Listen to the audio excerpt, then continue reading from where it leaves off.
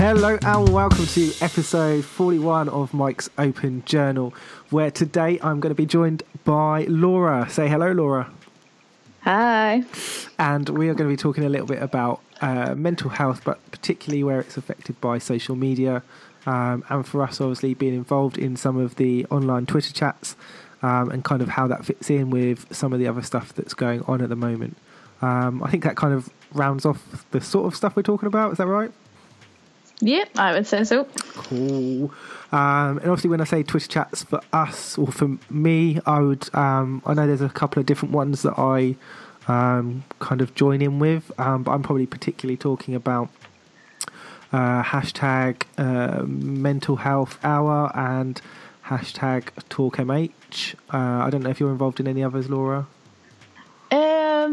No, I think those are both the usual ones that I would join in on. Yeah, yep. I know there's a couple of others that I jump into here and there. Like I jump into there's a borderline personalities one on a Sunday, I think.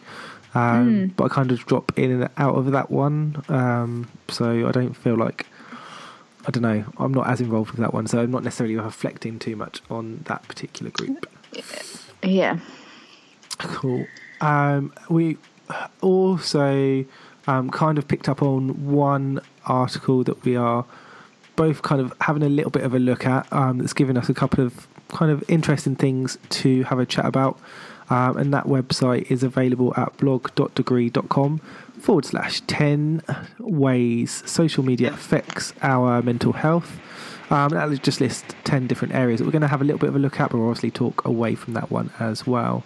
And I think the first thing that kind of we've spoken about a little bit before, but not in a huge amount of detail, is obviously the way that social media can be such a powerful tool, such a great way to connect with people, but actually the way it leads to potentially quite addictive behaviour sometimes, and I guess the way we end up with kind of losing control, I guess, slightly of those, not necessarily the conversation, but the way we're using that type of media, I guess.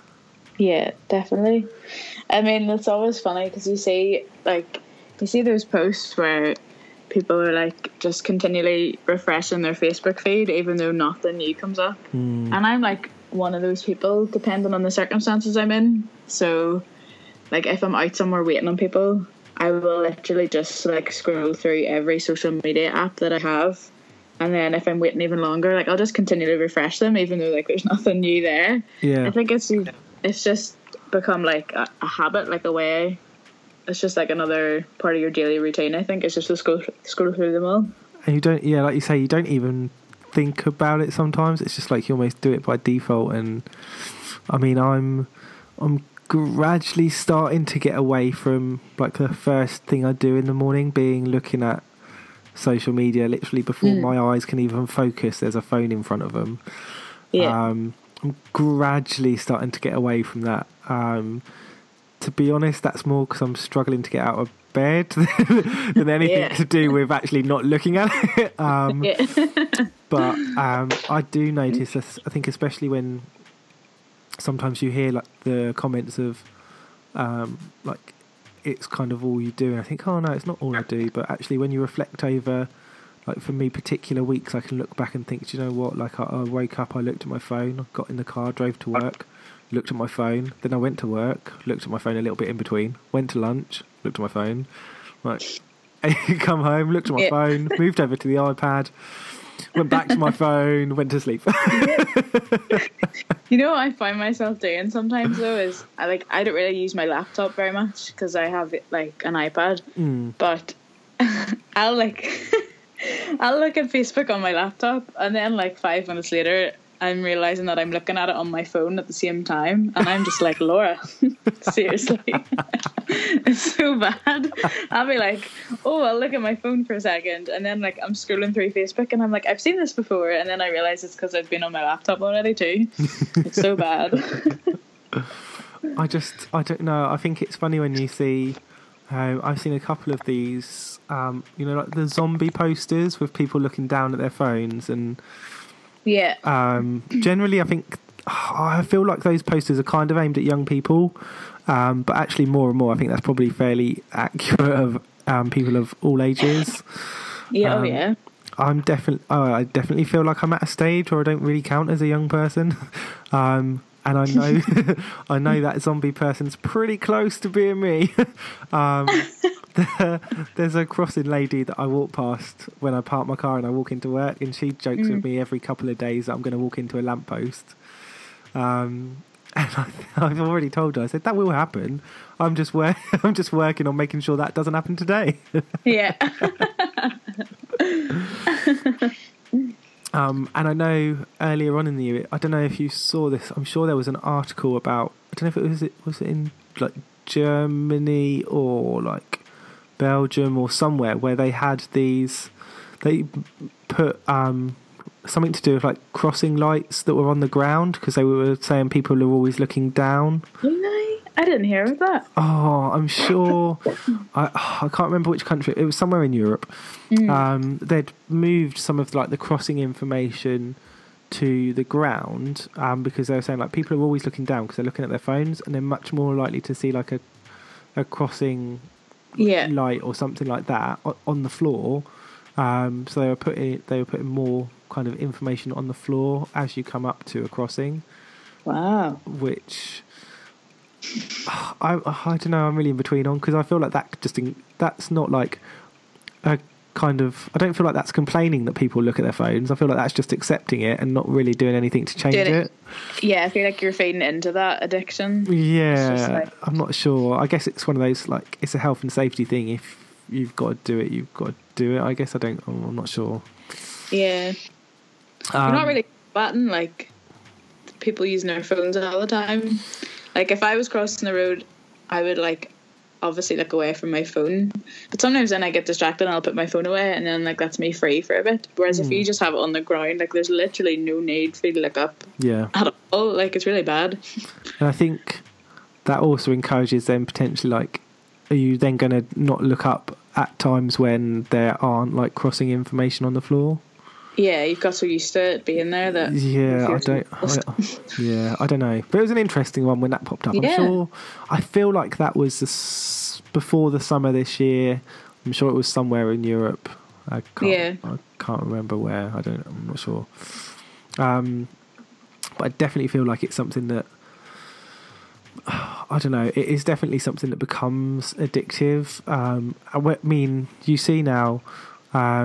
people would do like fundraising things or charity things where they'll give up social media for like a day or for a week if they're hardcore. And I think the very fact that like giving this up is in some way like something worthy of like fundraising, I think shows how much it's used in the way that like to me, like, I think of, say, like 10 years ago when someone would have done, like, a sponsored silence or something like that. Is this now, like, is this the same thing? Like, I know, yeah. It doesn't really justify, like, giving your money to. It's good for the charity, but, like, really, it's like whenever I was doing my A-levels and stuff, that was, like, whenever... You must have had Facebook for like a couple of years then. I actually had to get my sister to asked her to change my password so that I wouldn't go on whenever I was supposed to be revising. Because I would just find myself like every half hour or whatever, just like lifting my phone. And then like half an hour later, I'm still on my phone and haven't done any work. Yeah. So it is I don't think until you sit back and look in hindsight, you realise how addicted you actually are. Like, it's not until you evaluate how you use social media that you realise you might have a bit of a problem with it.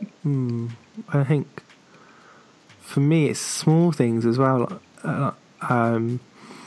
If I'm gonna like walk outside, this doesn't happen often, but if I'm gonna walk up to like the post box, hell am I going without my phone?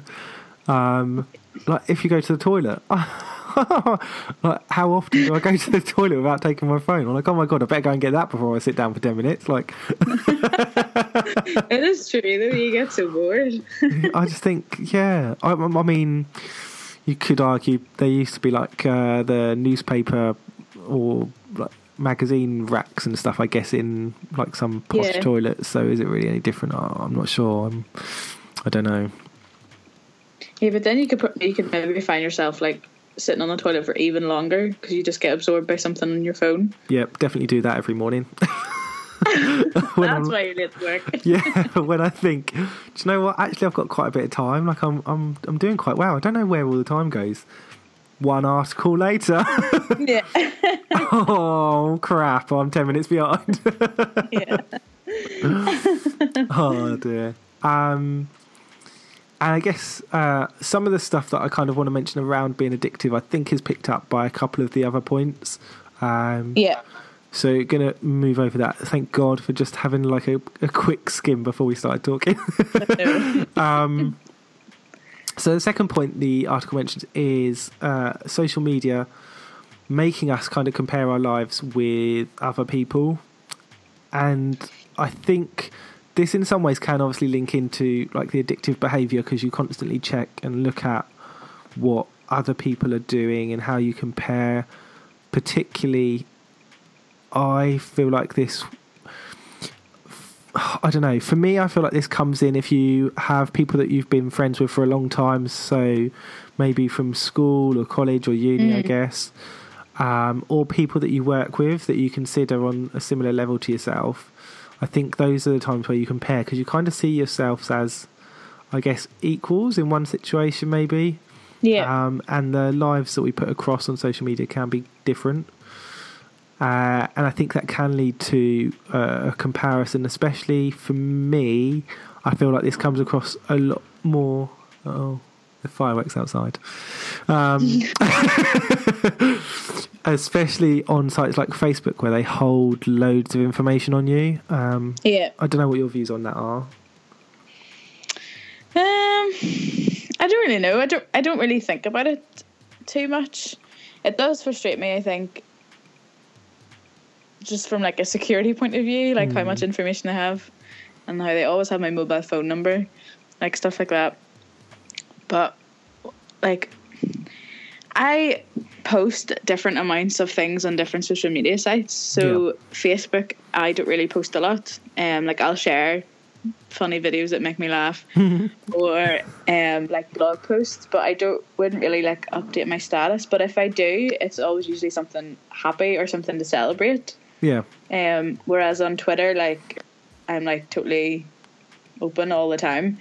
But definitely like your social life and your social media life is such like a filtered version of the real you.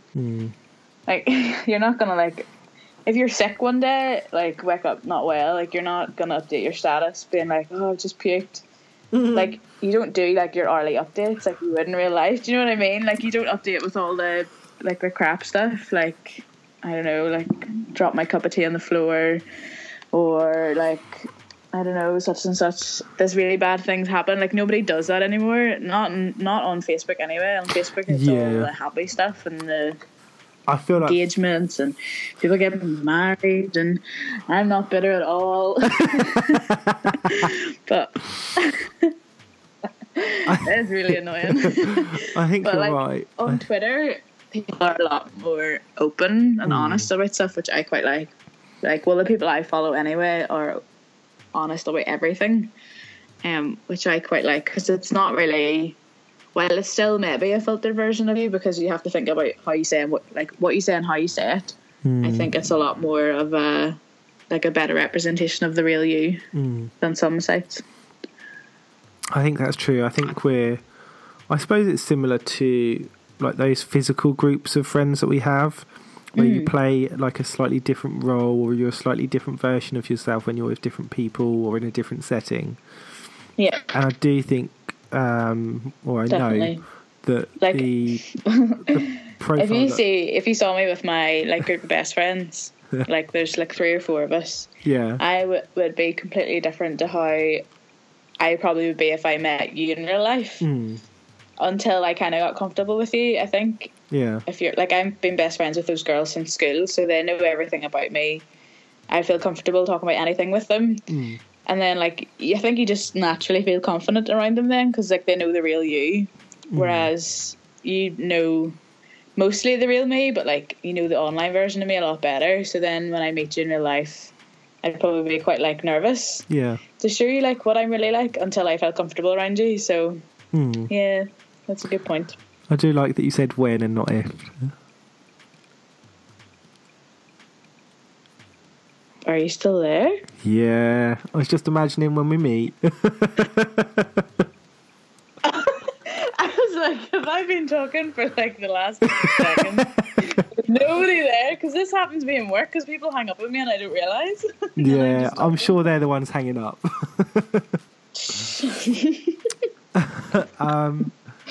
Yeah, I think that's so true. I think, like you said, I think particularly Facebook, I feel like it holds more information, and so you worry, or I worry more about, I suppose, the information that I put there. And also, I don't know. I feel like you. I don't know. Maybe it's the way it comes across. Like you, I don't post that much on Facebook. I prefer, and I don't know that it is any different other than because I use it that way, but I'll post a lot more and feel a lot more happier with being more open on Twitter. Now, in my mind, maybe that's because I feel like it's a different group of people. Maybe it's because I feel like once you've posted it, it can disappear quite quickly on Twitter because there is so much content. Yeah, that's the thing. Whereas it kind of feels like it hangs around longer on Facebook. That could just be because I don't post as much on there, and so it does end up hanging around. I don't know. I think if you're on Twitter, I don't know, like you're more inclined to.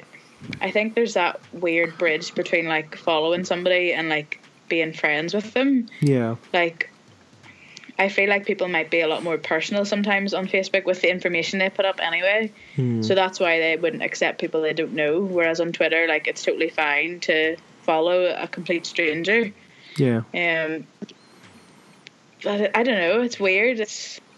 I would never think of like if I followed you on Twitter but didn't know you like I do now, I would never dream of adding you on Facebook. But I think I would be fine with following you on Twitter. Like that's what happened.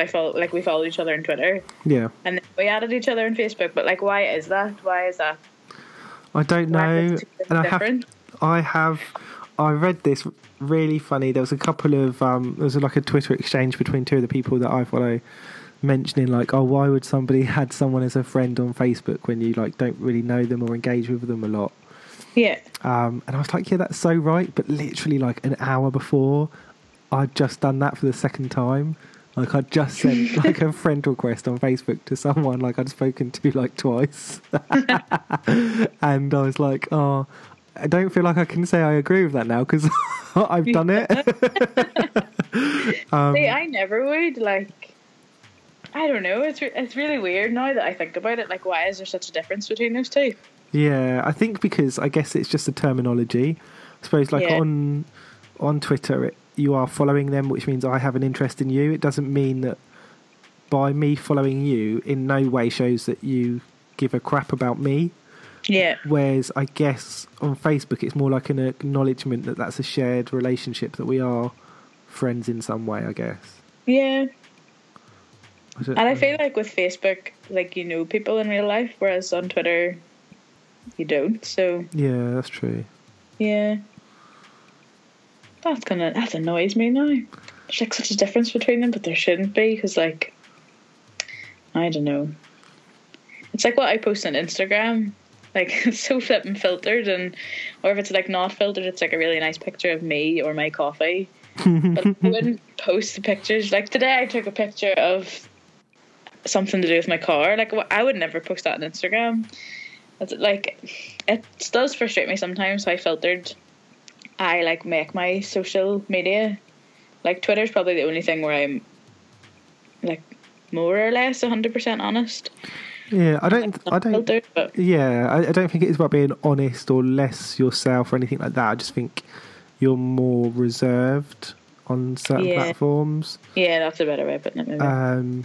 I'm sure other people are probably not themselves, but I think you and the other people that I would kind of recognise on those different platforms. I feel like it's just a case of maybe you only get 10% of someone on one platform and you get 50% somewhere else, and it's not that you're less yourself, it's just you're not giving everything away, I suppose. Yeah, that's true.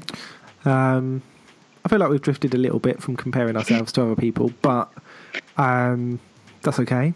I think the one thing that we kind of drifted past, which was a good point, which you were making with regards to like the positive stuff that gets thrown up, especially I feel on Facebook, with the weddings, engagements and children, and occasionally houses and cars, and sometimes holidays. I don't see as many holidays now, though. That must be the recession.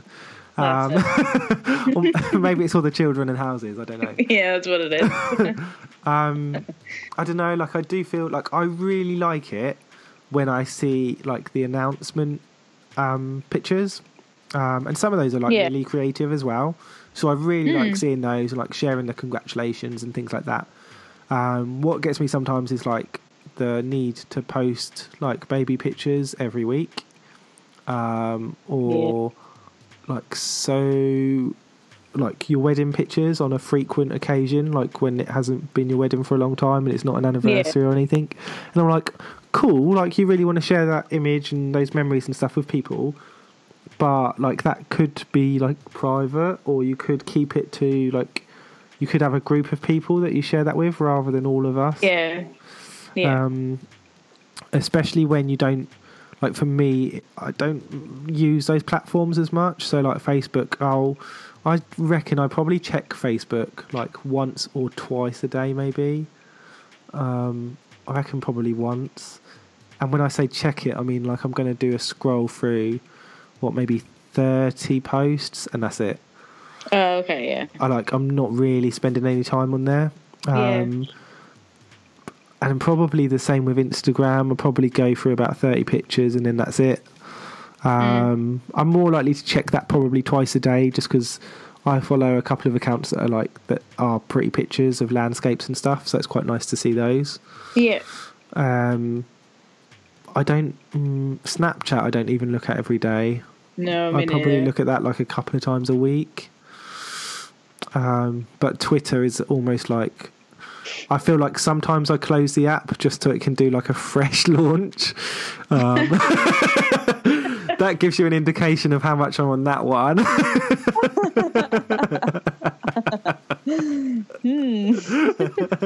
Oh dear. And again, good to see you. I feel like I compare a little bit less on Twitter. I think because again, I guess it's less. It's less story led. It is more about like a status, I guess, because you are limited on your characters, and not many people bother to do like a 3 or 4 tweeted message. Yeah, like a thread. Yeah. That's true. So I don't think that comes across as much on that platform. No, it would definitely be Facebook more. Especially like my year group at school, like so many are married or so many are engaged, or like so many have children now, and then obviously like those posts come up all the time, and then I'm sitting back being like, well, that'll be me someday, just not right now. So it gets a wee bit frustrating. I don't really think, sometimes I would maybe do it on Twitter, but again I think it comes down, I think you have to remember like people pick and choose what they post. Yeah. So you're not really seeing the full picture of them. No, and I think for me it's not, I guess it's changed over time in that I've gone from finding it maybe like initially slightly repetitive, maybe a little bit annoying that those posts pop up so much, to me now being at a stage where like having gone through what I've gone through, where actually seeing like wedding or like baby photos can be like quite a negative experience. Yeah, definitely. And I think that's where maybe I don't feel like it's a comparison, but it's like a reminder, I guess. Yeah, and that can definitely have a negative effect then on your mental health. So Yeah, I would agree. I think it's like, it's kind of like if you stayed friends with like an ex-girlfriend or an ex-boyfriend or something like that, or like you still followed them somewhere, like that would frustrate me. Like a lot of the people that I've dated, I'm still friends with. And like I'm not the kind of person that like I'd be rude enough to delete them like straight away. So then whenever you see like their posts or whatever, like with their new, well, in my case, with their new girlfriend or whatever, it kind of like, it does sort of make you feel like, what was wrong with me, kind of, if you know what I mean. Yeah. That sounds really petty, but it does like pop through your head. Yeah. Oh, big breath. I think there's some good ones in here somewhere. Yeah. I think for me, like the next point is restlessness, and I think kind of for me, I feel like that ties into being kind of addicted to it and constantly going back to it. Yeah. I don't know that I really have anything to add on the restlessness front, other than I suppose it's that frustration at like you need to constantly check. Yeah, I think that one links to kind of, there's like one further down about like fear of missing out. Okay. So I think that kind of covers that one. Covers that one, yeah, definitely. Cool.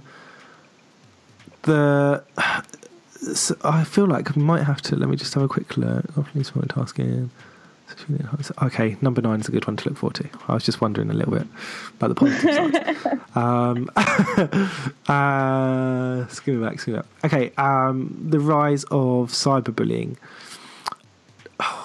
I'm in between on this. Yes, any new, I guess, platform, technology, social interaction is going to have those challenges in the same way that I think you saw with, but begrudgingly say olden days, but with telephones, like when you could do prank calls.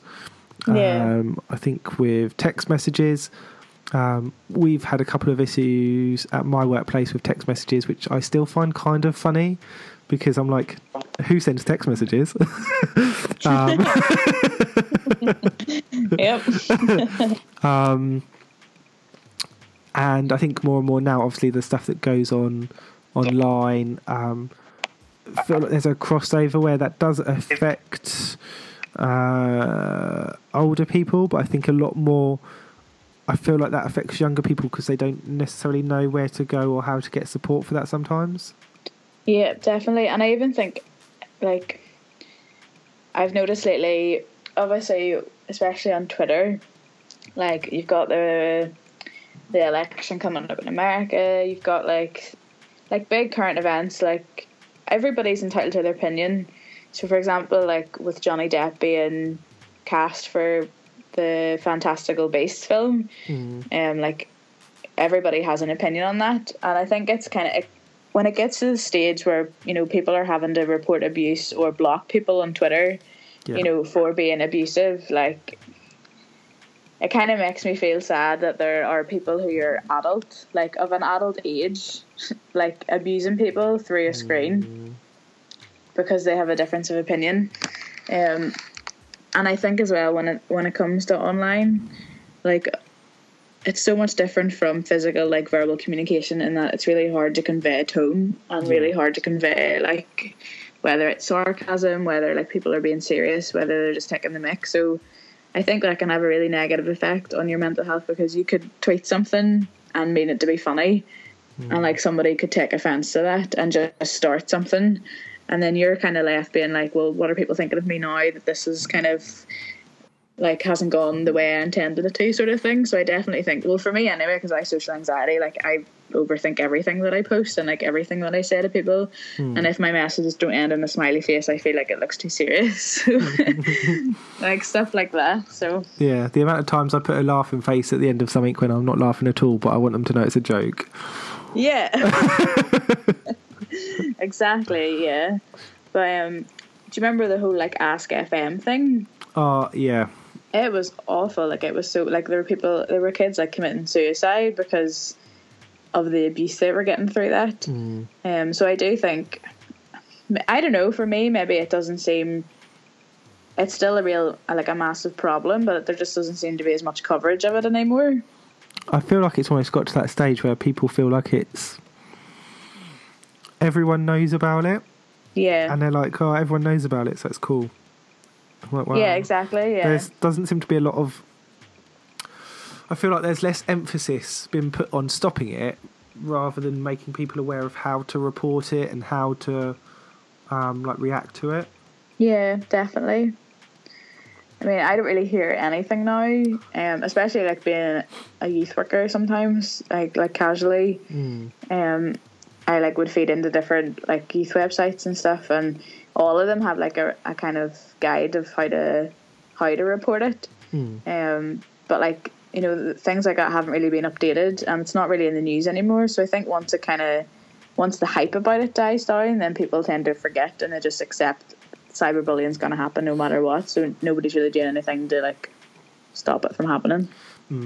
It's one of the things I've mentioned at work as well when we do stuff around mental health, because there's an obvious crossover with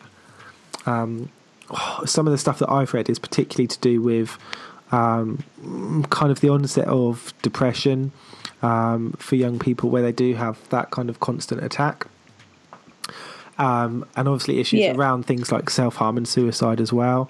And there's lots of articles and videos you can find to kind of back that up, I guess. But for us, I think when I've tried to explain it to students, I've said this is a case of don't think of this as something new. This is a case of just the modern, like being name called or punched in the playground. That sort of stuff, that behaviour got an instant reaction from teachers or staff at the time. They told you that wasn't right, that you shouldn't be doing that. You were taken somewhere where you were kind of told how that is not correct. The person or the student that was injured would be supported, or if they like needed to talk to someone, they were offered that. That interaction has gradually moved into text messages, phone calls, and now to online. And while that is a different space that interaction is happening, actually it's essentially kind of the same thing. Yeah, definitely. But rather than being in a playground where the likelihood is that, you know, a lot of other people are going to see that, whether that's staff or students, when it's online, sometimes it is in private, but sometimes it's visible. But generally, when it is visible, less people take action than they would do if it was in a playground.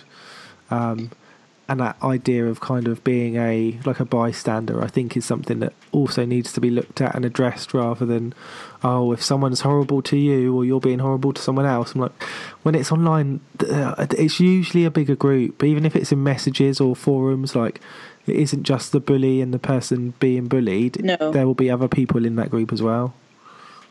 Yeah, it's kind of like you now have a tendency where if you see online like somebody is slabbering at somebody else, you kind of just take it at face value and just scroll on, like, oh, there's nothing I can really do about that, or it's not my place to get involved, or, you know, it wouldn't be a good idea for me to get involved because then I might like be the subject of it, which I think is really sad, because as you say, if that was in real life and it was like in a school or even in the street, like people step in, like you see in the train whenever people are getting racially abused, like people do step in and try and stop that. So, you know, why is it different for online? I know obviously you're physically limited by what you can do, but, you know, why should it be any different online? If, you know, it's really sad actually that you would just like scroll past and think, oh, there's nothing really I can do about that, and then like just keep going with your day.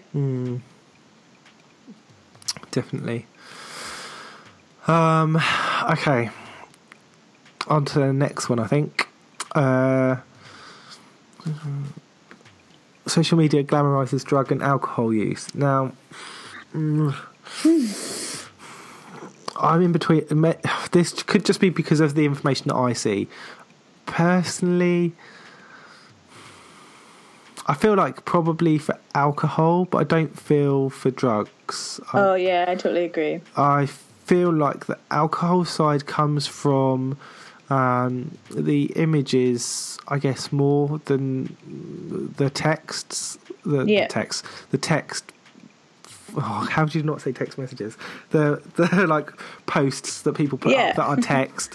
Whereas I feel like it comes across more in images, a post of, oh look, this is so and so being stupid, or this is so and so drinking so much. Like, oh look, she's gonna drink a whole bottle of wine, or oh look, he's drinking however much. And I think there's that crossover where it can be like an innocent kind of, oh, we're just having a nice time and there kind of happens to be alcohol here. Yeah.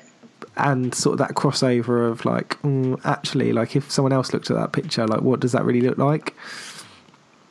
Yeah, I mean, I've experienced that where, so like, you know that I'm a Christian. Yeah.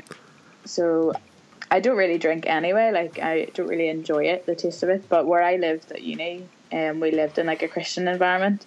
So like alcohol was never, they never said, oh, you can't drink. But like, we if we were out somewhere, like we would have to be careful, like what pictures we would take or what was in the picture. Like even if we went to like a pub quiz, obviously like you would get a drink or whatever, but you had to be careful what you posted online, because the majority of our friends on Facebook are obviously from the same Christian circles.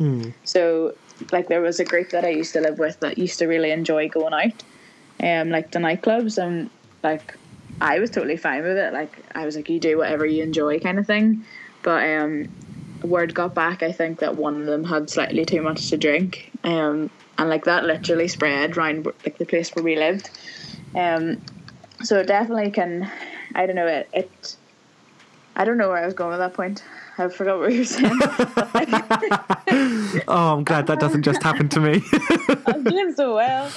But yeah, like I think we always had to be careful what we were posting online in case other people saw it, and like how other people viewed us then. So we tended not to post pictures of it. But like, to be honest, I don't really see it as much anymore. Maybe that's just because like I'm growing up now, so going out and getting absolutely wrote off isn't really a thing that people do anymore. Do you know what wrote off means? No, but I got the context. Yeah, you got it. I realised it when I said it. People getting drunk. Yeah. Like just for the sake of getting drunk, it doesn't really happen very often anymore, whereas it might be different for younger generations. Yeah, I think that's fair enough. I think that is fair enough. Social media can make us unhappy. This is true. Yeah. I feel like there can be a real crossover with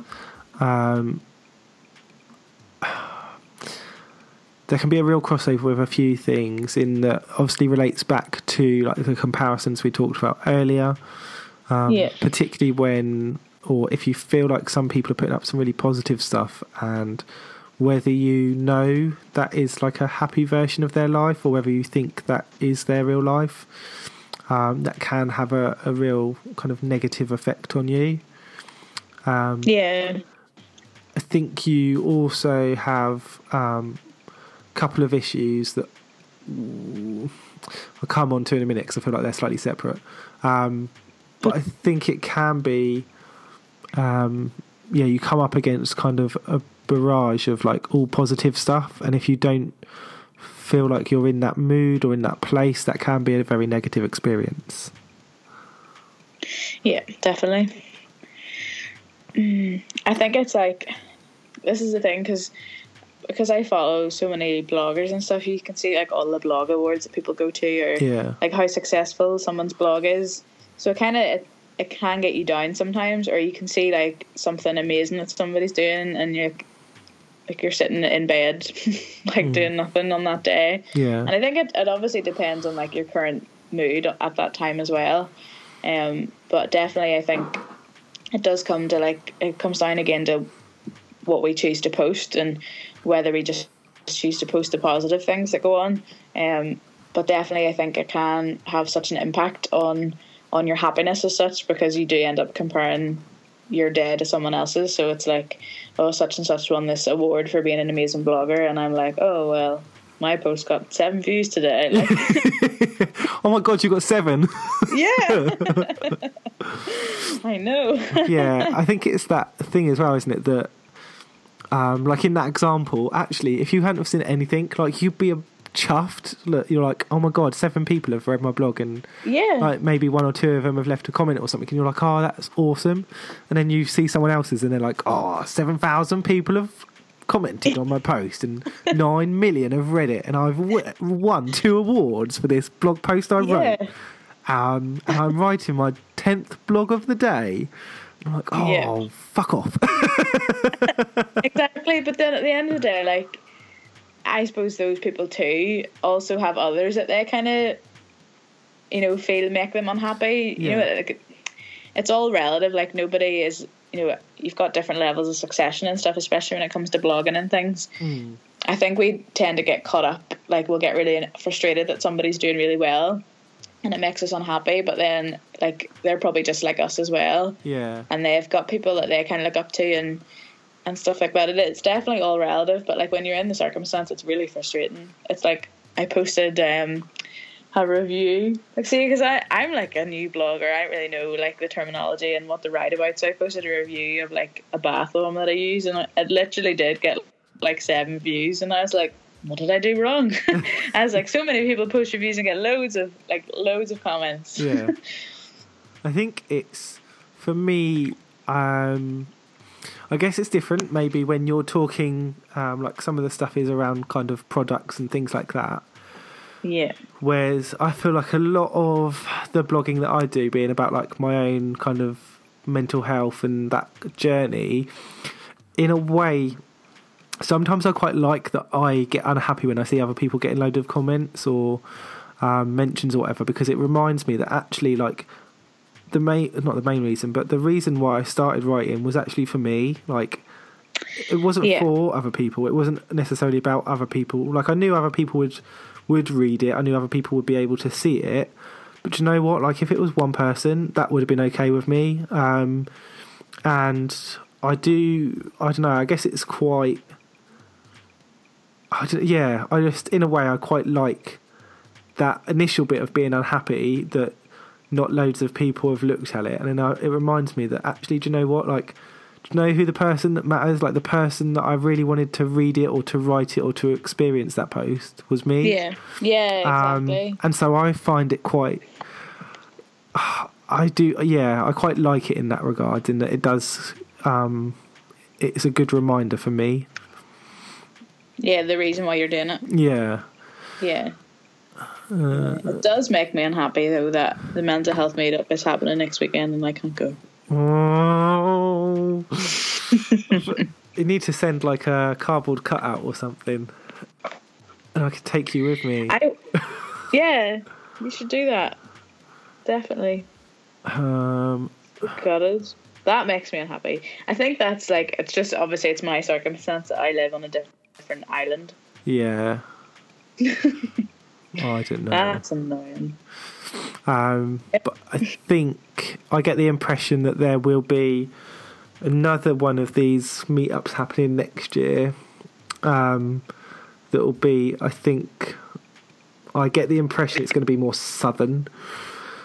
And I know Hannah's also mentioned possibly having one for Talk MH as well. So I think there could be some other stuff coming up, I think. Yeah, I mean, I would definitely fly over if I knew in advance, like, dates and stuff. Yeah. I think like you were saying earlier with, like, the blogger rewards and things like that. Like, I've seen a couple of videos now where there's, like, loads of people meeting up, and I'm like, oh, that's so cool. And I think this is like, it's the first one that I'd really seen in regards to, like, being interested and wanting to go. Yeah. I think I saw, so, like, I'm kind of part of, like, the girl gang that's on Twitter. So it's a girl called Gemma. She runs, like, it's called Dorkface blog. It's such a good blog. Like, she's an unbelievable blogger. But, like, a while back they had their first, like, girl gang event. Yeah. And it just looked so amazing. And I was like, darn, like, living in Northern Ireland, like, it's so frustrating. But yeah, so, like, things like that, I think, in a more generalised term, would make me kind of unhappy. It's like seeing people that I consider to be, like, good friends now all meeting up and I'm not there. But it'll just make it all the more better when I am there then. Yeah. So there's one way around that. You could organise one for Northern Ireland. Yeah, but realistically, though, would you come? Again, same as you've just said, really. Like, it'd be like dates and money and working it out. I don't think it would cost me any more to get to Northern Ireland than it's costing me to get... Oh, maybe it would, actually. Costing me to get to Manchester. Depends which, like, mode of travel you wish to use. Isn't flying the only one? You could technically get a boat. Oh, that would be more expensive. Boats are always expensive. Boats are cheap. If Are you they? come on as a foot passenger, it costs you like 20 quid. Oh, okay. But you'd have to somehow get to Scotland or another place that has water. That also. I was going to say, I've got water, but I ain't going to get to you. Start swimming now. Cool. What's Well, the next we will meet up at some stage. Yeah, definitely. Social media can lead to fear of missing out, which I think obviously we started to talk about earlier. Yeah, FOMO. That's what I have about next week. FOMO. FOMO. I've heard that before, but I don't know what context I would have heard it in. See, sometimes I feel like FOMO, it can really like put pressure on you to do something that you don't really want to do anyway.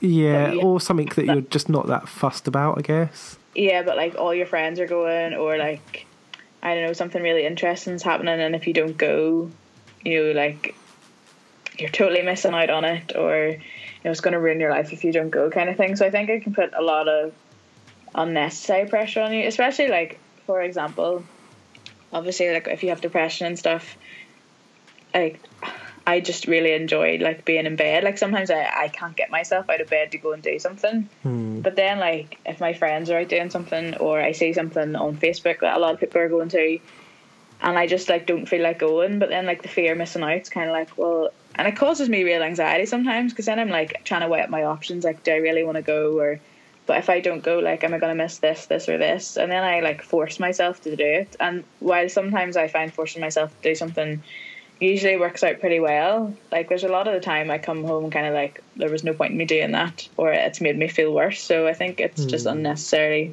pressure. I think it definitely I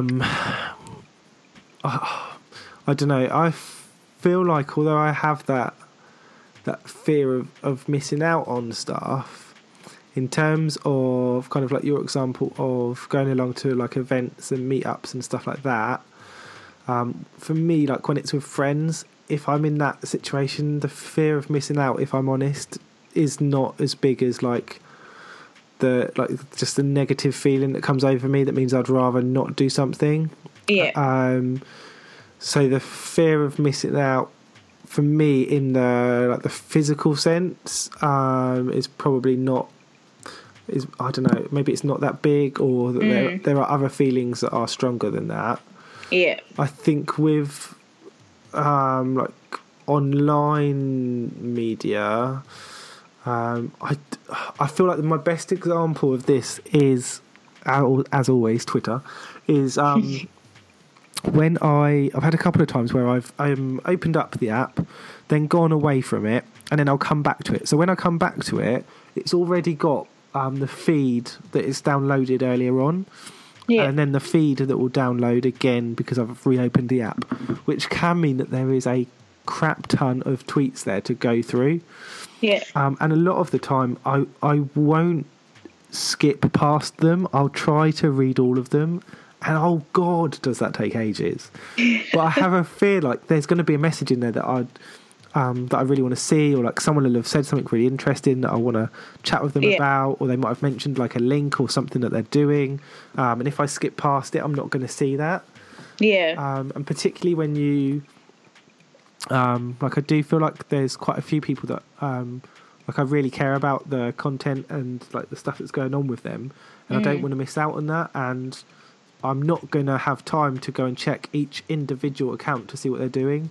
Exactly. So I do need to scroll through that feed, and I think that's probably my biggest like fear of missing out situation, is where I'm skimming through or reading a lot of tweets that are from arguably when Twitter is meant to be about the now, and I'm reading tweets from like 21 hours ago. Yeah, exactly. Oh, they've moved on so much since they've said this. Yeah, so much has happened. I know. I think I've only had the occasion, like if I read someone's posted something really like negative or they're not feeling great, then I'll jump over to their profile to see like the latest stuff, just so like I don't get really worried, and then I'm like, oh, actually they're okay and they're doing something else now. Yeah. I have like sometimes we get major FOMO about like missing out on Twitter chat or whatever, especially like talk MH. Because sometimes I'm out on Thursday at the gym or like I'm working late or something, and then I'm like, oh, like what am I doing? Like I'm thinking about it. It's 8:30. I'm still not home. Like what am I missing out on? Yeah. But then I suppose you have the hashtag that like it's not just solely dedicated to that hour. I mean, you can always like chat about stuff afterwards and reply to things. So I think you have to just remember that, I suppose, as well at the time. Yeah, I think there's quite a few people now that like answer some of the questions later on that night. And that do kind of jump in well after like the hour is up. So I think that's good. I do like I have the same with. I think because once you get involved in the chats and like you feed into them, like it becomes such a like it doesn't bother me if the topic is something I don't particularly know about or associate with. Like I still want to be involved and still chat with people and find out what's going on. And I've almost got to the stage where like I will get really annoyed if I've accidentally like booked something else on a Monday or a Thursday evening now, and I'll specifically like try and keep it clear. I'm like, yeah, that's great because you want to take part, but let's be honest, like it's an hour. I know. And I'll kind of put off doing other things, and I'm like, you could so do other things after work before that comes anywhere near the time that you're doing that. There's no need to like completely give up like 5:30 until 10 o'clock for 1 hour. Yeah, exactly. That's it. That's true. Cool. Okay. Oh, we're starting to get onto, I think the last three are like the positive ones. It's about time. Yeah, I know, right? Okay, time to stop being on a downer about social media. Social media is great. Social media often leads to multitasking. So I think you can take this in two ways in terms of kind of not always concentrating fully on one thing, which is definitely true. I've struggled with that sometimes as well, where you don't feel like you're fully engaged in something. Yeah. I'm just thinking about it in work, which is so bad. So like, we all have a recorded message for whenever you first answer the phone. Yeah. So you have like 6 seconds or whatever to like close your internet tab and get to work. But sometimes like I'll be messaging somebody on my phone, or like I'll be writing an article, and like it's like 15 seconds into the conversation, and like the customer's told me their name, their address, and their reference number and what their query is, and then I'm like, so hi, why are you calling today? Like it's so bad. Like I'll have maybe caught the tail end of their question, and I'm like, oh, so you're just looking to know this? Yeah, what's your national insurance number? Like it's so bad. Like I've caught myself doing it so many times. I'm kind of like, right, as soon as the phone rings, I have to put my phone away.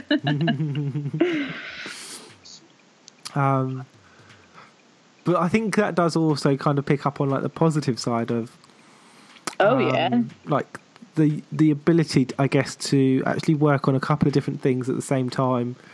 Sometimes it's a case of making use of potentially some dead time that you maybe wouldn't do stuff in the rest of the time. Yeah. Also, for me, I find it really helps with sometimes you're just really into whatever you're doing at work, or if you're studying, and you just need like a quick 2-minute break from it or something like that. Yeah. And I think sometimes I find that quite helpful, just to be able to look away, have a quick look on your phone, and scroll through a couple of posts, and it's just a quick little getaway, see what's going on elsewhere, And that can be quite helpful, I think, as well. Yeah, it can kind of just give you like a breather for like 5 minutes, I suppose, if you need it. Or sometimes I think, especially when I was at uni, if I was writing essays, like I think I would just get frustrated that I couldn't get my point across in whatever way I wanted to. So then I would take a break for like 10 minutes, like sit on Facebook or whatever. And then when I would go back, like I'd have a different way of thinking about it. I think just giving your brain that space for 5-10 minutes is really good. Just to give it a bit of a breather, and then you kind of come back with a fresh approach to whatever it is you're doing. Definitely. I think the only slight downside of not necessarily social media in this regard, but the idea of multitasking and those different tasks all being on a screen, is that I've noticed that I can give myself a break from my computer screen by looking at my phone screen. And sometimes I give myself a break from my phone screen by looking at the iPad screen. Yeah, I get that. Yeah, and I feel like that's probably not the best for my eyes. No. Or like for your mind as well, because it's all focusing in on like one thing, and it doesn't really give you a chance to just like look up and look around and see like the physical world. Yeah, exactly. I don't think you kind of notice what's around you then if you're kind of hopping from one screen to the other all the time. You kind of neglect your own surroundings and stuff. Yeah, definitely. Getting on to the good one, the one I've been looking forward to. So excited. No, I'm a little bit. My lack of psychology knowledge might mean I don't completely get the difference between 9 and 10. I feel you. So no, maybe we roll these together and talk about them as a bigger point, I guess. So, social media enhances our connectivity, but social media also can help us with socialization. So anyone that knows like psychology or I guess language will probably know the specific differences that they're identifying there. But I think for me, I feel like for connectivity is actually creating those links, networking with different people, reaching out and being able to talk with people that are I suppose people like yourself, like people that I wouldn't have been able to kind of come across, wouldn't have necessarily met or had the opportunity to talk to through my physical life, through the area that I live, through my path in education or like my employment. So I guess being able to like reach out, talk to people with similar interests, hobbies, passions, things that affect us as well. Yeah. I suppose it's a difference with socialisation. I don't know whether it's more like adapting to different environment. I'm not really sure. I don't know that hugely matters. Yeah, I think with socialisation, I think it's more like we are a generation that spends so much time on our phones, so I think it's a really good way of increasing your confidence, I suppose. And it says there like gaining social skills, so like for me, I suppose I'm quite a talkative person, in case you hadn't noticed already. I'm quite a talkative person, and I do find it easy to chat to people, but I feel like social media has helped me even more with that, because I'm talking to people that I don't necessarily know. Yeah. Like me and you didn't know each other at all before we followed each other. So it's increased my like confidence, I think, in talking to people that I don't know. And I think with social media, especially Twitter, like it's okay to just randomly talk to somebody. Yeah. Like that's how you talk to them. Like you would never just walk up to somebody in the street and be like, so what's your thoughts on this? Like you just don't do that. Unless you're like market research or something. So yeah. I think in that sense it kind of helps you. It boosts my confidence slightly anyway, because I don't know, I just feel it's easier to talk to people there. I definitely think the same. I feel like it's given me more initially because I feel like we're involved in a field where like it does take a lot of confidence to talk the first time, or the first time to different people, the first time you talk on a certain subject. It does take a lot of I think thought about some of the things that you post with regards to, particularly when you're interacting with other people, and sometimes trying to balance off what you want to say with what that other person can hear. And I think there's a lot of I guess skills within your communication there, in that we are all talking openly and honestly about our experience and trying to interact with other people that are in similar situations, but we're also trying to be really mindful of the fact that we know that we can all be affected in very different ways by some of the stuff we talk about. And I think for me that's kind of like really brought home by the conversation that we had last night on Talk MH that was around self-harm. And the kind of support, the kind of language that was used as well, I was really kind of pleased with. It seemed to go really well. But even I felt a little bit apprehensive about replying to people's comments and interacting as much as I have previously, because it can be such a sensitive topic. And I think that's one of the things that I guess we gradually build up those skills, but I think it's also about recognising that actually, do you know what, while you might be talking to strangers, that if we were stood there and we were talking about football or some other sport, or I don't know, work, maybe you wouldn't care as much. But we've built up such a strong connection with the other people in our group that we really care about. Not that you wouldn't care about someone you don't know, but we've really built up a connection where you really do care about the other people that are part of that group. Yeah, for sure. Like, it's crazy. I didn't ever think. This is why, like, every week I always talk, like, have a nice tweet about Talk MH. Like, I never thought that I could not necessarily be friends, because it can be difficult, like, being friends with that amount of people, but never once did I think that I would relate to so many people. Like, it's crazy. There's everybody's so relatable, and never once did I think, like, I would be able to talk about my mental health struggles with strangers. Like, sometimes it is easier to talk to strangers about what's going on, but we have become such a community of people that, like, we don't know each other in real life, but we, like, genuinely, like you said, we care about each and every one of them and how they're doing and what's going on with them, which I think is amazing. And, like, I genuinely couldn't imagine what it would be like without, like, Talk MH now. I don't know, it's such a positive thing. Like, it's just sparked from one idea and one conversation, and, like, look how many friendships and, like, relationships that have been built up from that. So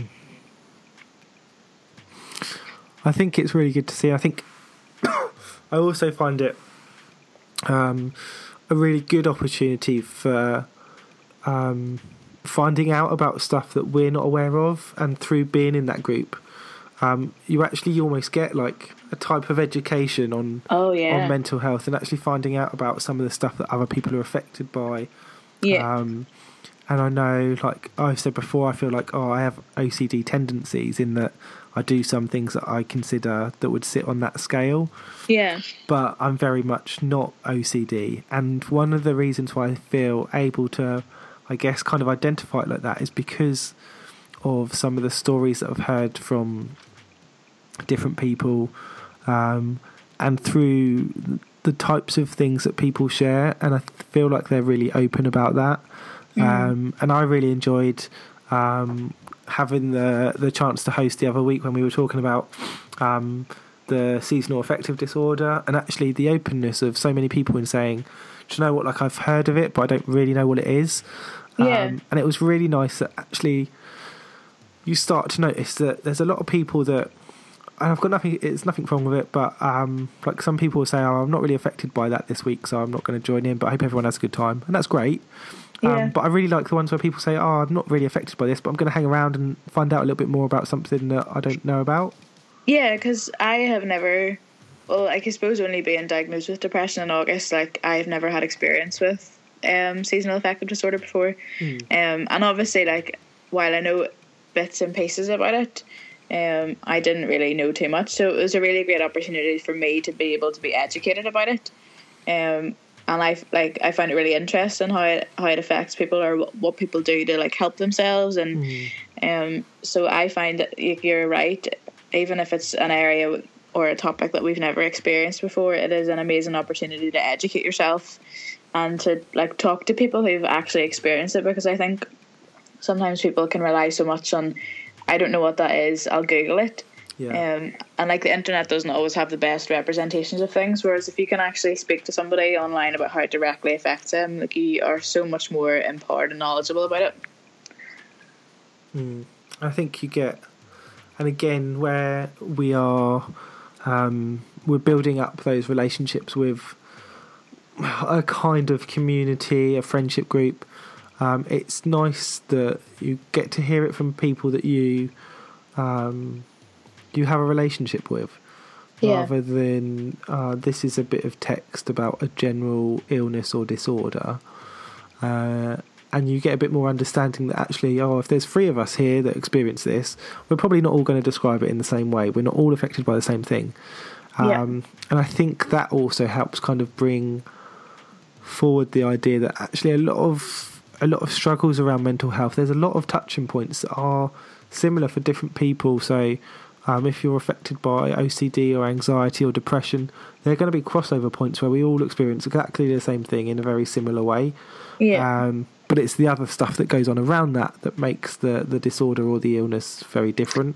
Yeah, that's it. And I think it just makes you feel like so much less alone than whenever you're kind of sitting on your own thinking about what's going on. Like, just reaching out to people or having somebody say, "Hey, I felt like that too," can break down so many barriers, I think, in our own heads as well, that we kind of build up. Like, for example, the whole emetophobia thing, like the fear of being sick.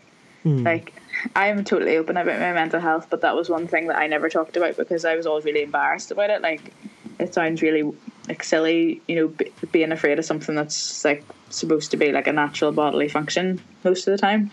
But then whenever like the girl you called Doris, the lovely lady, mental health blogger, Doris, love Doris. Do we know her real name? We do know her real name. Well, I know her real name. Okay. Well, Doris, like, she had, I think it had it in her bio, and I was like, oh my goodness, there's somebody else. And then Nicole Marie from Thrifty Vintage, she did a post about it. And then Mel from Geek Magnifique, she did a post about it with Rachel from No Space for Milk. And I was like, oh my goodness, like, there's like 3 people in the space of a day that I've discovered have emetophobia as well. And then I like started chatting to them about it, and it immediately made me feel less weird about it.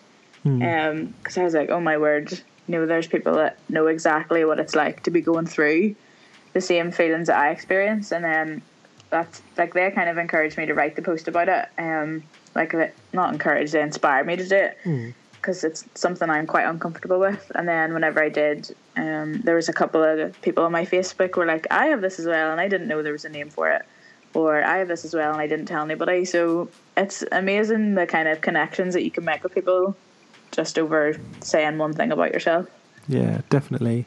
And I think as a start to our little wrap up, is I definitely feel like there's a lot of things that we can, and we have mentioned, that are negative about social media or our use of social media, and particularly I think for those of us that are affected by mental health disorders and illnesses, can be potentially quite vulnerable to some of the things that we've spoken about. But I also feel like we're maybe some of the people that benefit the most from social media, in having that opportunity to talk in, while it is an open way, you feel a little bit more protected maybe about talking about the issues that we struggle with. In that, like so many times I've told people about like security and privacy of social media, in that like if you wouldn't go into like the middle of a room and say that to 100 people or in front of like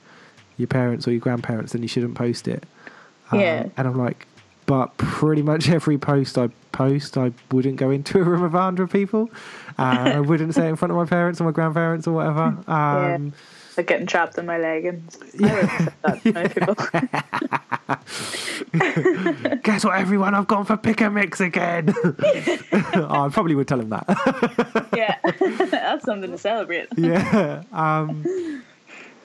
But yeah, I do feel like while obviously everyone has the opportunity and does benefit from it, I feel like we definitely have that opportunity to reach out, to talk to other people that have suffered, that are suffering in similar ways to us. And like you were saying, it could be that that's the difference between us feeling like we're the only person or we're one of a very few, and realising that actually not only are there other people out there that are going through similar things, there's people out there that we already know. Yeah. And I think that's the real benefit there as well. Yeah. Like, never did I think that I'd be sitting on a Friday night, like featuring on a podcast with a really close friend, talking about mental health because we simply followed each other on Twitter. Yeah. Like, that's the amazing thing about it. Like, I never thought that, I'm going to meet people when I go to London in December, or I'm actually going to fly somewhere to go meet like people that I've met online. And it's purely because I've just felt that connection with them, not only through the kind of whole mental health thing, but from that, like, we've developed a really good friendship. And we kind of want to like validate that even more by meeting physically, which I think is so amazing. I think you're definitely right in that we are the people that kind of benefit the most, and I think as well as it's you get out of it what you put into it as well. So that, the more you are involved, if you're able to, like, the more you will get out of it, and the more people that you'll meet that are similar to yourself or even have the same interests. So yeah, I'm definitely like virgin on the social media is really, really good kind of side of things compared to the other side. Yeah, I feel like it's a case of just being wary in the way that you've got to be wary of anything, I suppose. Like when you start riding a bike, that's great. You can get places faster and quicker, and you can maybe take some stuff with you. But you've got to wear a helmet. You really should wear like knee pads or elbow pads or whatever. Yeah. And I think it's the same with social media. Like, it's great. You can talk to people that are further away. You can create like great connections. But you do need to be careful about some of the stuff that goes on around it. And it is about, I guess, a little bit of training, working out how you use stuff at the beginning, and protecting yourself, not necessarily in the, I don't think, like security kind of way, but just protecting yourself in terms of like your own well-being. I think general health as well as mental health. Yeah, definitely. I think it's important to, like, sometimes if you need to, like, realise when you need to take yourself away from it, and when it's not being a positive thing for you. I think it's important to kind of just keep it in the back of your head, like evaluate your usage of it from time to time and see whether you're actually benefiting from it or whether it's like being a negative kind of impact on you. Do you feel like you have to do it? Yeah. Yeah, I think that's the crossover as well. And I'd say definitely in the last 3 to 6 months, so many people have had to take a break from social media, and it feels like a strange thing to say. Like, it's almost like, oh, I'm going to take a break from driving the car. I'm like, well, how and why? Yeah, exactly. And I guess it's trying to work out that balance beforehand, before you get to that stage. Some people do it just because they actually want a bit more of like a retreat, so they just want to like shut down, and that's completely fine. But I think if it gets to a case where you feel maybe a little bit overpowered by some of the stuff that's going on, maybe it's a case of kind of looking at your usage, not necessarily the amount, but maybe it's the way that you use it. Yeah, definitely. Oh, I do have one question. Okay. So you mentioned you're going or coming to London in December. What is that for? Oh, it's my friend's birthday, so we are going to London to have a good time. Oh, To go on holiday. you're going on holiday to London? Yeah, it's a holiday for us, Mike. Yep. Oh, okay. It involves getting on a plane and flying over and doing fun touristy things. Oh. Yeah. So, but like, I think if I was coming over to like actually meet people, I would make it a longer trip. Yeah, I think I've made the Manchester trip into like 2.5 days for me. Oh, very good. When are you going down? So I'm going on I think I leave here on the Saturday morning, and get there for like lunchtime-ish or just early afternoon on the Saturday. And then I'm going to see a friend on Saturday sort of evening/night. Then I think there's a couple of people that are staying overnight, so I've said to, I think it's Sean Tweets, about meeting up for breakfast or like a lunch or something. And then we've obviously got the meet in the I feel like the afternoon, but I don't think there's a set time at the moment. So I've pretty much allowed like all of Sunday for that. And then I'm coming home, I think, Monday afternoon. So if there's any other people kind of hanging around or there's anything going on in like overnight, then I can still kind of take part in that, which would be cool. But yeah, it turned into like I was going to go up in the summer to see Sarah, but I think a few like messages have been sent and it was pretty obvious. It was kind of confirmed that there was going to be a meet up. It was going to be Manchester, and it was going to be sort of just after the summer. Yeah. And I thought rather than like go up to see her and then want to go up again, I'd kind of try and roll them together. Oh yeah, okay. So that was quite nice, and that gave me like justification for going for sort of 2 days. Yeah. Definitely. Or potentially try and cram them into one, but I felt like that'd be quite a lot. Then when I looked at like the travel time and the cost, and I was like, it's trying to work out what's best. Unfortunately, I've got like a little bit of time off in lieu that I've got to take for work before Christmas. Oh, okay. So that was quite handy to have the Monday to be able to take off as well. Yeah. Oh, I'm so jealous. I also think it's a really brave thing of people to do, though. Yeah, I was talking to Scottish Laura at lunchtime about this, and we were both having a bit of a chuckle about the thing. I think I might have mentioned this with Hannah as well, is that trying to do like a get together with a group that are kind of active within the mental health field is like can be quite funny, because you're trying to get everyone together, so the general like logistics of picking somewhere that's suitable, you pick somewhere that's got good access, but places with good access are generally like really busy. Yeah. And so for people with anxiety, like that's just going to make it so much worse. Yeah. So it can be quite a challenge in that putting something on like that is going to be potentially like quite difficult for some of the people that really want to come along. But that's for, I don't know. I think to some extent you're never going to get around that. It's just trying to provide them with as much information beforehand as possible. And I know a few people are also trying to talk about travel arrangements and such, so that they can kind of gradually meet up. So you sort of meet 1 or 2 people at a time rather than travel all the way on your own and then walk into a room of 20 people or something. So that'll be me. I'm so awkward. Like, hi.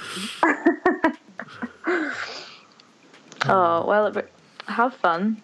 I know I'll be talking to you before you go. I know. But have fun. It's just take lots of pictures. Yeah, I will do. I'm gonna make sure I take my me too. extra battery and stuff, and have to. Oh, I hope there's Wi-Fi.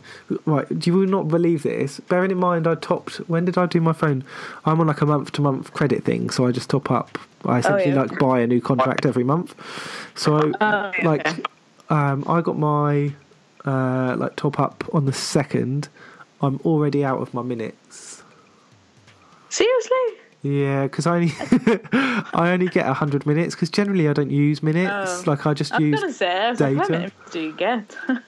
But yeah, I burnt through those quite quickly because I had a couple of times when I've spoken to people at lunchtime now, and I'm like, wow, if you talk to people at lunchtime or a little bit at the end of the day, like quite quickly you burn through 100 minutes without worrying about it.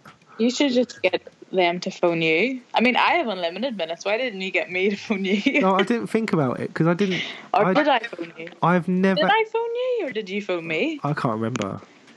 I've never ever had to think about it because as a general rule, like even when I phone people, I'll phone them over like Wi-Fi. I'll do like Skype or WhatsApp or Messenger or whatever.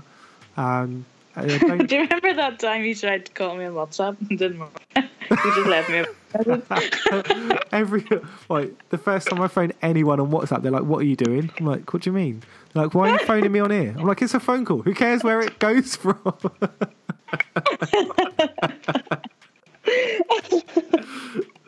I'm like, "Are you not going to pick it up because it's WhatsApp? But if I phone you, you'll pick it up."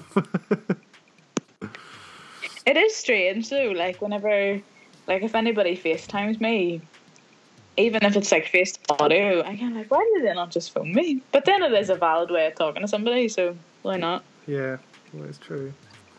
Yeah, I like gradually got used to like the like doing FaceTime or Snapchats and stuff. I still find it a bit weird to like be able to see my own face, but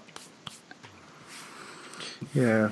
Yeah, it's horrible. When I FaceTime people, like a lot of the time is when I've just woken up and I've like no makeup on and I'm like, I don't want myself to be looking at me, let alone anybody else. Oh my god.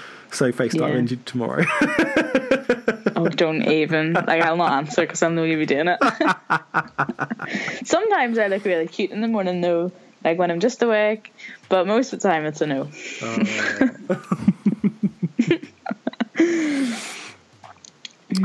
I think we will do a little round off. Laura, where can people find you and find out information about you? I am mostly active on Twitter. So my username is I know, right? So my username there is Laura Clothley. That's CLOUGHLEY. In case you don't know how to spell it. Or you can find me on my blog at LJC.com, and that's ELLEJC.com. Ooh. And obviously anyone that wants to get in contact with the podcast, you can find me. So I keep on nearly saying us and we, and I'm like, why? Like it's me. I feel like I'm giving someone else that's not even here all the credit. There is a Facebook page for Mike's Open Journal, but again, same as Laura, as is quite obvious from our conversation, most of the time we're over on Twitter. So you can find just the information from the podcast and from the blog at open_journal_ or all the crap that I talk about at Mike_Douglas_. You see laughing away in the background. There's definitely a difference in the tweet numbers. I think the podcast one's got like 200 tweets and mine's like 14,000 or something. So yeah. If you go follow Mike, you can find us hashtagging about our bath bun battle. Oh yes, hashtag bath bun battle. Yeah. You see, I've tried to get a couple more people into that this week. Yeah, it's so good. They like it, but they're not quite at photo sharing confidence level yet. No. I'm like, come on, if I can post mine, there's no way you look worse than me. So.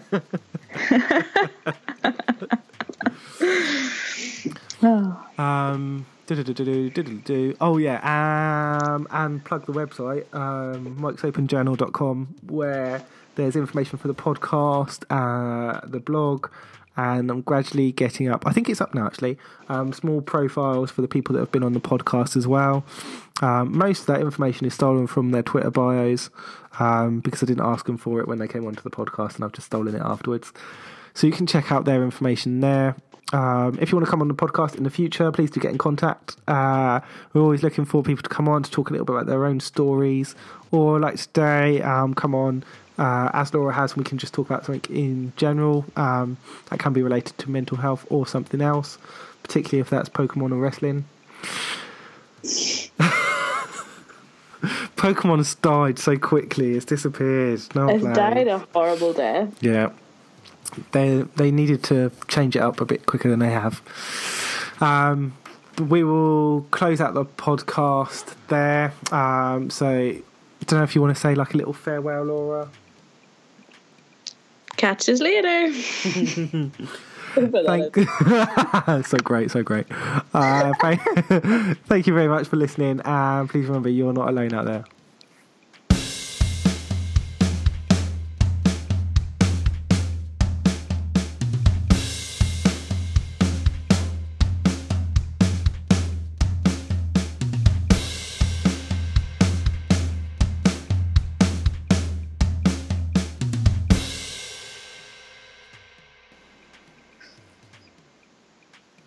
Yeah, all done. What are you doing tomorrow? Going to the pub for lunch. And then we'll see. This isn't going in the podcast, right? No, not unless it's hilarious. I'll clip it in at the end. I'm not telling you that. Oh, no, I won't put it on. No, there's apparently a very good-looking barman that works in the pub that we go to sometimes, but we haven't been in a while, so we're going for lunch. Basically going to check out a hottie. Yeah, that's essentially what we're doing.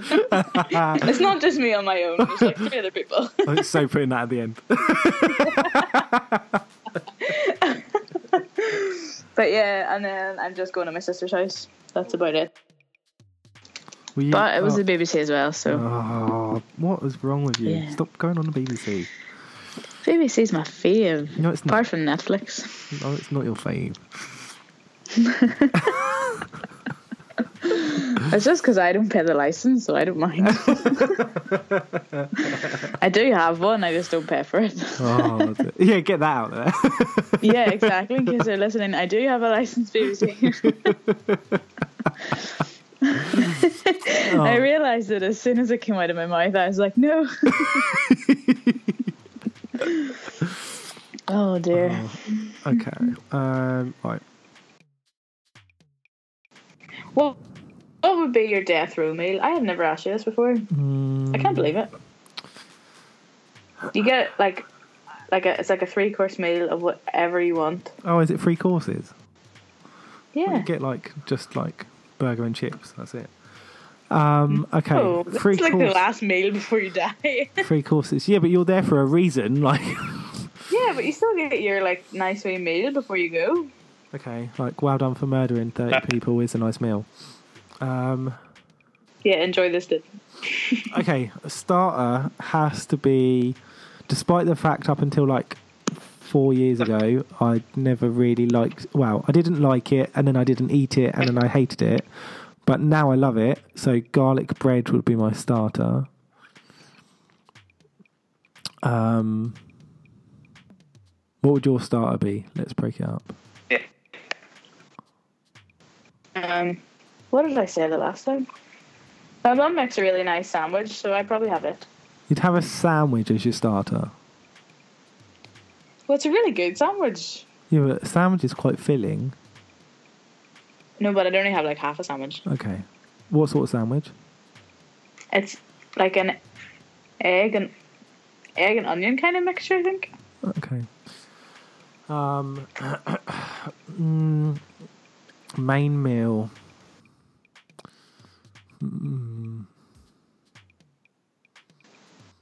I think I would go with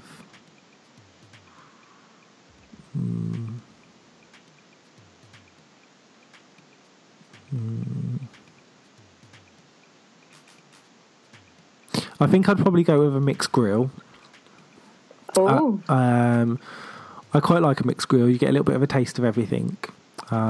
So that'd be good. Yeah. And I quite like to have a bit of chicken in there. Chicken's quite nice, but a bit boring on its own. So yeah, I think I'd go mixed grill. I would want fries with that come from an Australian KFC because they have the best fries.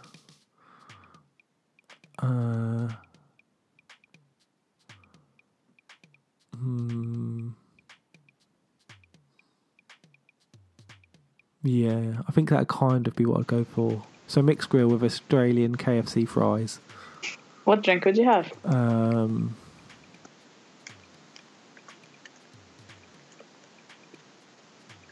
Can I have different drinks at different courses?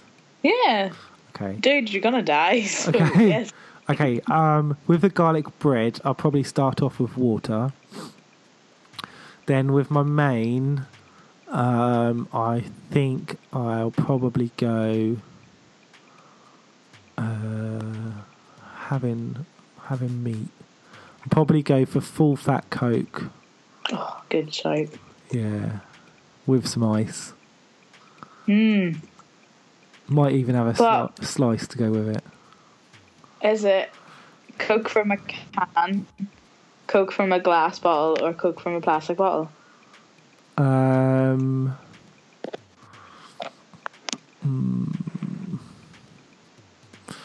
I would have it from I think from a bottle, like not a glass bottle, like a plastic bottle. I think that's probably got the most like sugary content as far as I'm concerned. So that would be the one I'd go for. The more sugar, the better. Yeah. What about you? What would I have as my main course? Yep. Christmas dinner.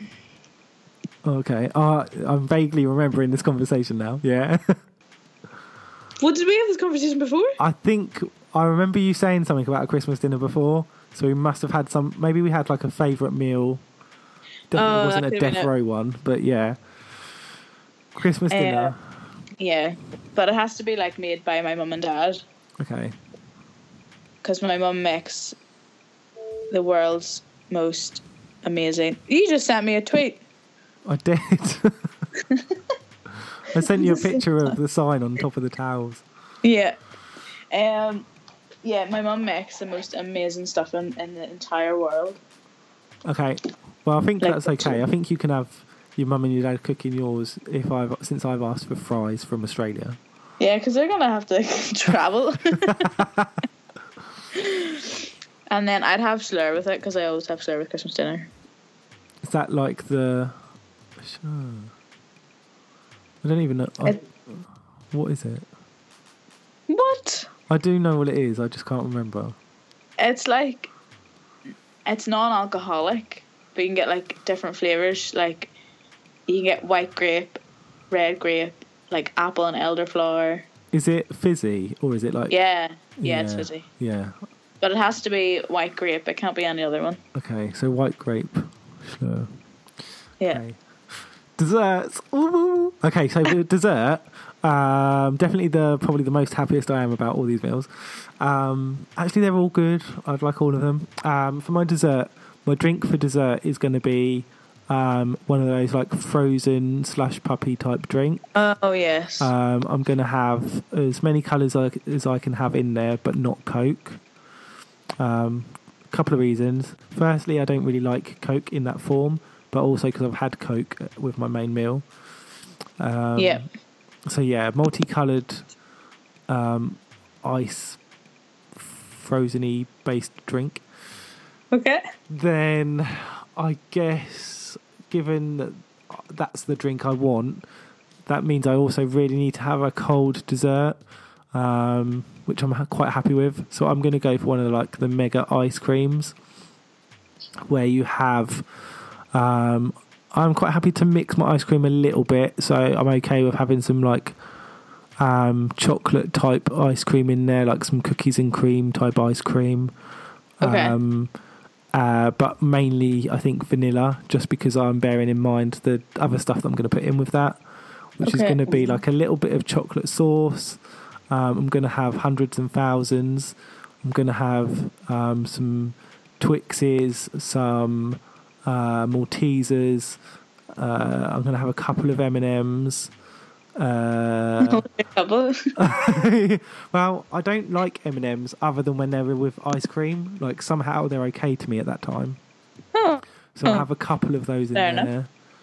I think I've also had some where you have like a type of like shortbread biscuit or something in there. So I'd be willing to give that a go as like a little bit of an experiment. Maybe some type of like wafer or something to like dunk in the ice cream. Yeah, I feel like that's probably a fairly accurate representation of my desire for dessert. That sounds really good. What about you? I would have... usually, like, my automatic reaction is, like, lemon meringue. But I had a really, really nice dessert out the other night. And it was roasted pecan and salted caramel tart. Okay. I've had a picture of it up on Twitter, actually. It was so good. I don't know. I like too many desserts to choose. So maybe I'd have, like, a trio. You could get at weddings. Or, like, one would be sticky toffee pudding. I don't like cheesecake, so that wouldn't be one. Yeah, I don't like cheesecake either. Lemon meringue. Oh, I can't decide. You can pick one for me and I'll eat it. You could have like a little, like they're called like cheese boards where you get different cheeses. Oh yeah. Couldn't you have like a cheese board but instead have like mini desserts? That would be good, wouldn't it? Yeah. I'm going to do that. You can have that. You can have like a little dessert board. This is why I'm friends with you. Other than like my obviously ridiculous amount of love for you and who you are, the fact that you have good ideas. Yeah, the way I just merge those desserts together. You're just perfect. Oh dear. Man, something's going to be pretty disappointing about this sandwich now. Thanks a lot, Laura. See, if you're friends with me, you have to get used to just talking about food all of the time. Like, do you remember whenever I advertised my Snapchat and I said if you like food posts and you were like, I don't really like them, but I'll add you anyway. This is what our friendship is, Mike. I literally just like talking about food.